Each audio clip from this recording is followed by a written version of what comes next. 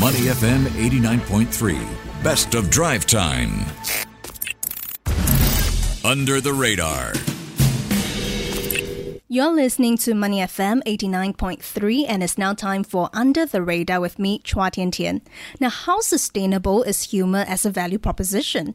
That's the question we want to ask our interviewee today. Now, our guest for today is from Hepmil Media Group. You might better know them as the parent company of leading comedy brands such as SGAG, MGAG and PGAG. Now, Hepmil Media Group, which first started connecting with Singaporeans through localized humour, iconic memes and videos posted on SGAG, has since grown to a network of companies and creators that engages and entertains millennials and Gen Z. Now, more recently, Hepmil Media Group also launched a joint venture with US digital media company called Ben Pixels to better connect esports content creators in Singapore, Malaysia, Indonesia, and the Philippines with brands. But how does the company define the market it is in, and what is it doing to ensure that it has the last laugh? Well, let's find out more from Carl Mark, co-founder and CEO of Hepmil Media Group. Carl, welcome to the show. Hi, thanks for having me. I'm excited to be here. I'm so excited.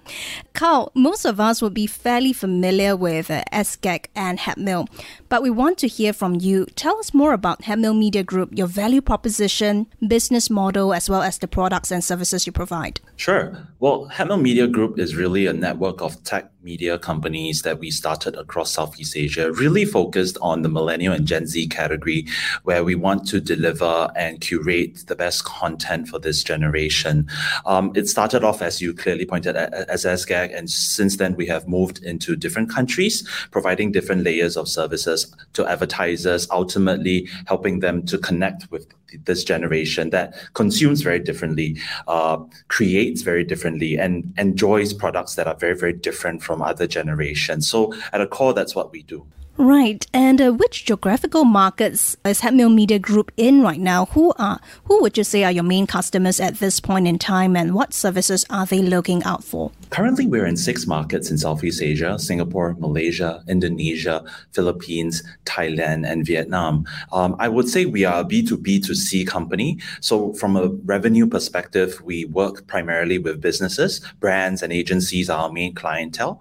But in terms of who we actually sign on and reach, at the end of the day, we have 2 segments. We have our own audiences that we gather onto our platforms, our social media pages that watch our content, but we also have started working with content creators. So I would say maybe to fully put it, it's B2B to C2C. Right, B2B to C2C. Wow, that's quite a lot to digest. So, Carl, how do you define the market you're in? Are you considered as a content creator yourself, or a media company that's focused on advertising, in particular, talking about memes, sponsored posts, and content? Or are you a talent manager managing like TikTok and social media talents across the region? That's a great question. I think when we ask ourselves that question, I think the reality is we're a bit of everything. I think the new media market is certainly quite different in the way we bucket and define things. Lines are quite grayed and lines are often blur. I would say we started as content creators ourselves, which really started from the SGAG journey, regionalizing into the other countries. But over time, we found ourselves in a position where we have learned so much. We have understood how to make content that serves this audience, and we wanted to become a platform for both content creators and for advertisers to be able to work with us and handhold them into telling better stories through brand stories, through telling better video content, creating better video content to help them reach their respective target audiences. And I think over time we've evolved as a creator into becoming a platform. We still publish a lot of content on our own, but we have also started partnering with a lot of creators to help them do better on their journeys, also with brands to reach this generation through the creators and through content. So I would say we're a bit of everything. It's certainly a new model that has come up in the industry. Right. And behind all that wacky skits, which we really enjoy, I must say, Carl, Hepmil Media Group has made some serious money since inception. You've made 5.2 million Sing dollars in revenue in 2020 and over 812,000 Sing dollars in profits. That being said, how sustainable is humour as a value proposition? And I understand Hepmil Media, you're raising funds, you're expanding into new arenas like esports of late. Is this the reason behind that diversification? Absolutely. I think humor was really a starting point, and I think humor has also moved into what we define as general entertainment. At the end of the day, I think everybody loves a good laugh, and general entertainment to humor is also quite great because you could be watching a variety show, but there are certainly comedic and humorous elements in the show, but ultimately we call it a variety show. And I think for us, that has reached a point where internally we are asking ourselves, what more can we do? Because we work with a lot of creatives and talented individuals that have ideas, not just in the area of general entertainment and comedy. And we also certainly started working with creators that are not in the comedy space. So over the years, we have really expanded our verticals of content and creators that we work with. We have been learning a lot, we have been experimenting a lot, and we've been launching a lot of different formats of content, and will continue to do so on our publishing arm. But in terms of working with creators, we have certainly defined ourselves to be vertical agnostic. As you mentioned, esports was one that we entered about 2 years ago. We have also begun to push really into beauty and food regionally, because I think the commonalities that all the creators face are the same. They have typically high views, low monetization, and that's where brands also struggle to understand, how do I best work with these individuals? And that's the value that we found us being able to provide to this group, understanding how to integrate storytelling into a brand goal. I think that's where we really found ourselves shining. So I think, yeah, definitely looking to expand verticals, expand services that we provide into publishing and content creators. And I think that's the ultimate aim for us. Granted that comedy is in every part of our lives, be it food, as you mentioned, esports perhaps, and would you say that moving into specific verticals like food, like for instance, beauty, would be more sustainable and more predictable? Because humor is something that is very subjective, right? If people receive it well, then that's good. But if not, it is very subjective as to how you should be tweaking your content, isn't it? I would say definitely, if you look at this metric of which vertical absorbs the highest level of monetization from a content perspective, humor is probably one of the lowest ones. But in terms of viewership, humor usually stands out as the top, right? So you have this category where it's very high viewership, but very low monetization or challenging at monetization. I would say, on the other hand, you would have other verticals that might not have such high views, but monetization, demand, and monetization absorption is certainly on the high side. And I think that's where we want to blend it into a strategy where overall, what would a user consume at the end of the day? With new algorithms that you see on platforms like TikTok, you don't have to be defined by a vertical that you like. Like Twitch is only mainly gaming and streaming, but you go to these platforms like YouTube and TikTok, a user would be watching verticals, cross verticals in a single session. And I think that's where we want to be, kind of being able to power on the back end all these creators and all the brands involved with these creators. We see that as an opportunity that has shared learnings, shared insights, and a lot of commonalities across the different verticals that people don't actually see on the back end. And that's kind of where we want to be, because we've been on the front end for a long time and we will continue to be on the front end. But as you said, it is a challenging environment with comedy, because especially things are funny to different people, and there are some borders and lines that you can't cross when it comes to comedy. And so we found ourselves pivoting to become more of the back end, empowering content creators. Even though we might not be the largest or have a beauty section on our own, we have some commonalities to be able to share and empower them to do their best work.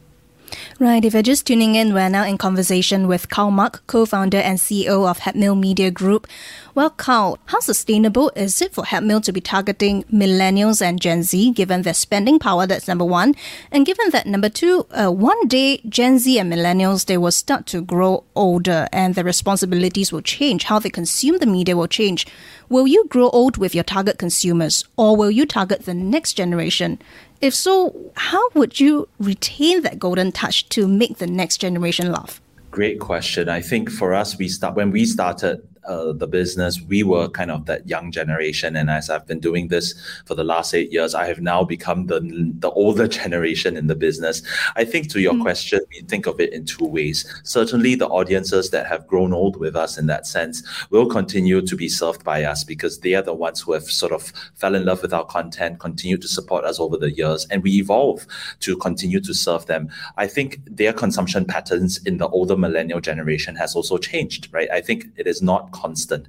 I think the disruption of what people watch, how they watch, when they watch, what they watch has also changed because of the technological environment, because of the algorithms that come, because of the macro landscape. But I think to your other question, how we serve the younger audience is certainly by hiring the younger generation. I think one of the things that we stumbled upon was really young people have really this eye of knowing what's trending globally. They pick up trends really quickly.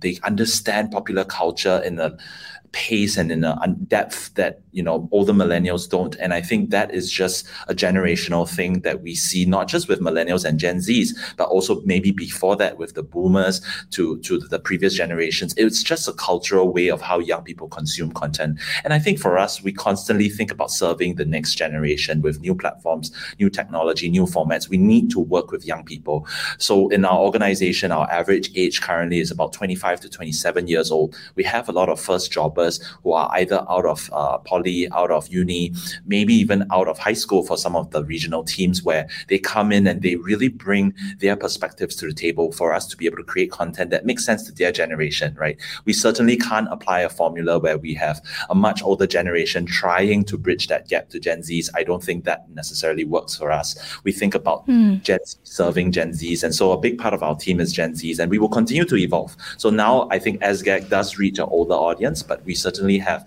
a generation of creators that we have worked with that reaches a very much Gen Z audience on platforms like TikTok that we never would have planned for a couple of years ago. So I want to touch on this topic.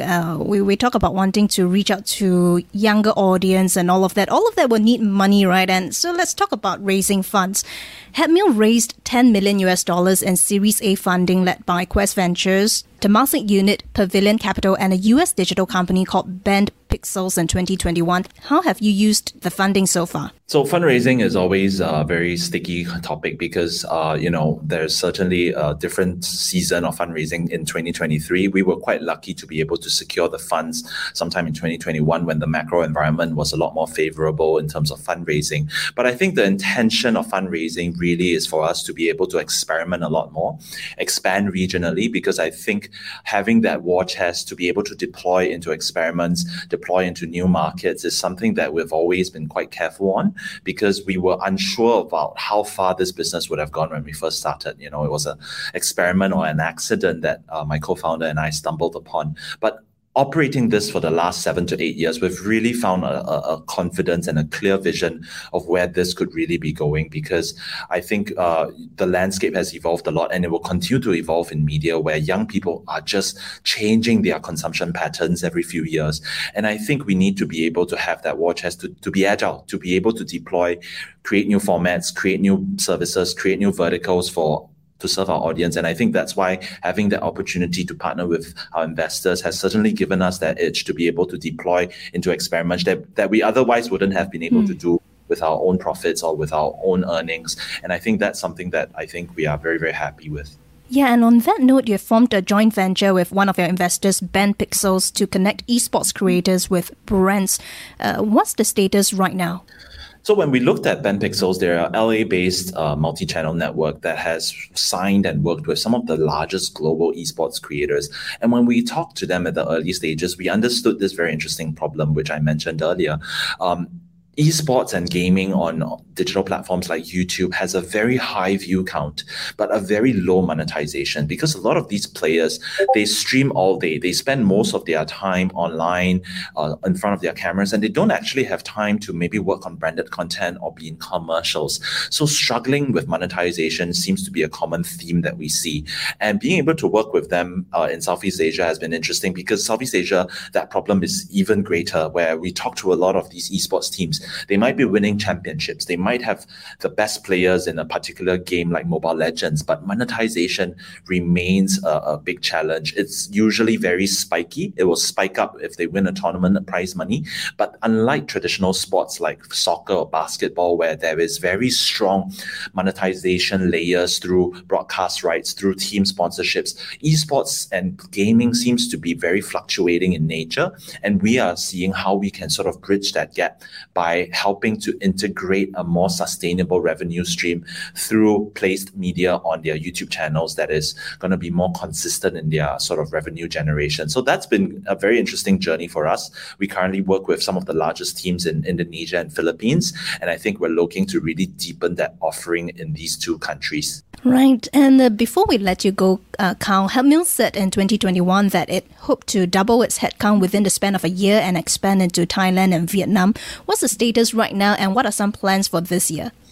So we've been quite fortunate, I think, to be able to continue to hire people to help us grow into the region, as even though we've seen macro headwinds through 22 to 23, we have actually doubled our headcount. Currently, I think we're closing in on about 200 people across the region, with Thailand and Vietnam switching on for us last August. So I think this is something that we are going to continue to focus on as we are careful with the macro headwinds globally. I think we are also optimistic that Southeast Asia continues to be a strong growth center for the world economy, especially in the creator field, in the creator vertical. I think that continues to be growing, and strong demand seems to be the case. So I think we will be moving ahead with our expansion plans and really growing these infants that we have across the group into hopefully stronger, more resilient business as we enter into 2023 and 2024. But I think a lot of learning for us because it's our first foray into some of these markets. But we've been fortunate also because the job market right now has a lot of talent, and we just need to be careful in how we sort of plan out our next steps. Right. Thanks very much, Carl. That was Carl Mark, co-founder and CEO of Hepmil Media Group. Thank you very much for joining us on Money FM 89.3. Before acting on the information on Money FM, please consider if it's suitable for your own investment objectives, financial situation, and risk tolerance.